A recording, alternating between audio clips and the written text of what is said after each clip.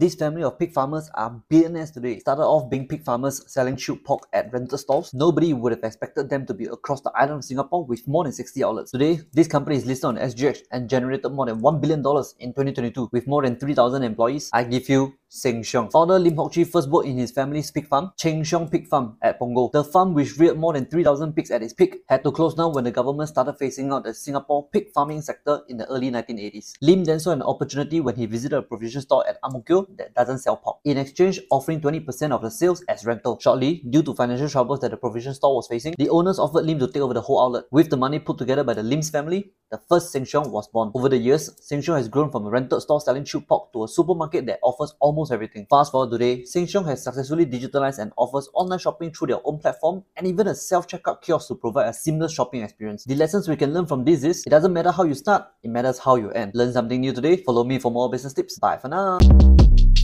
Shortcast Club.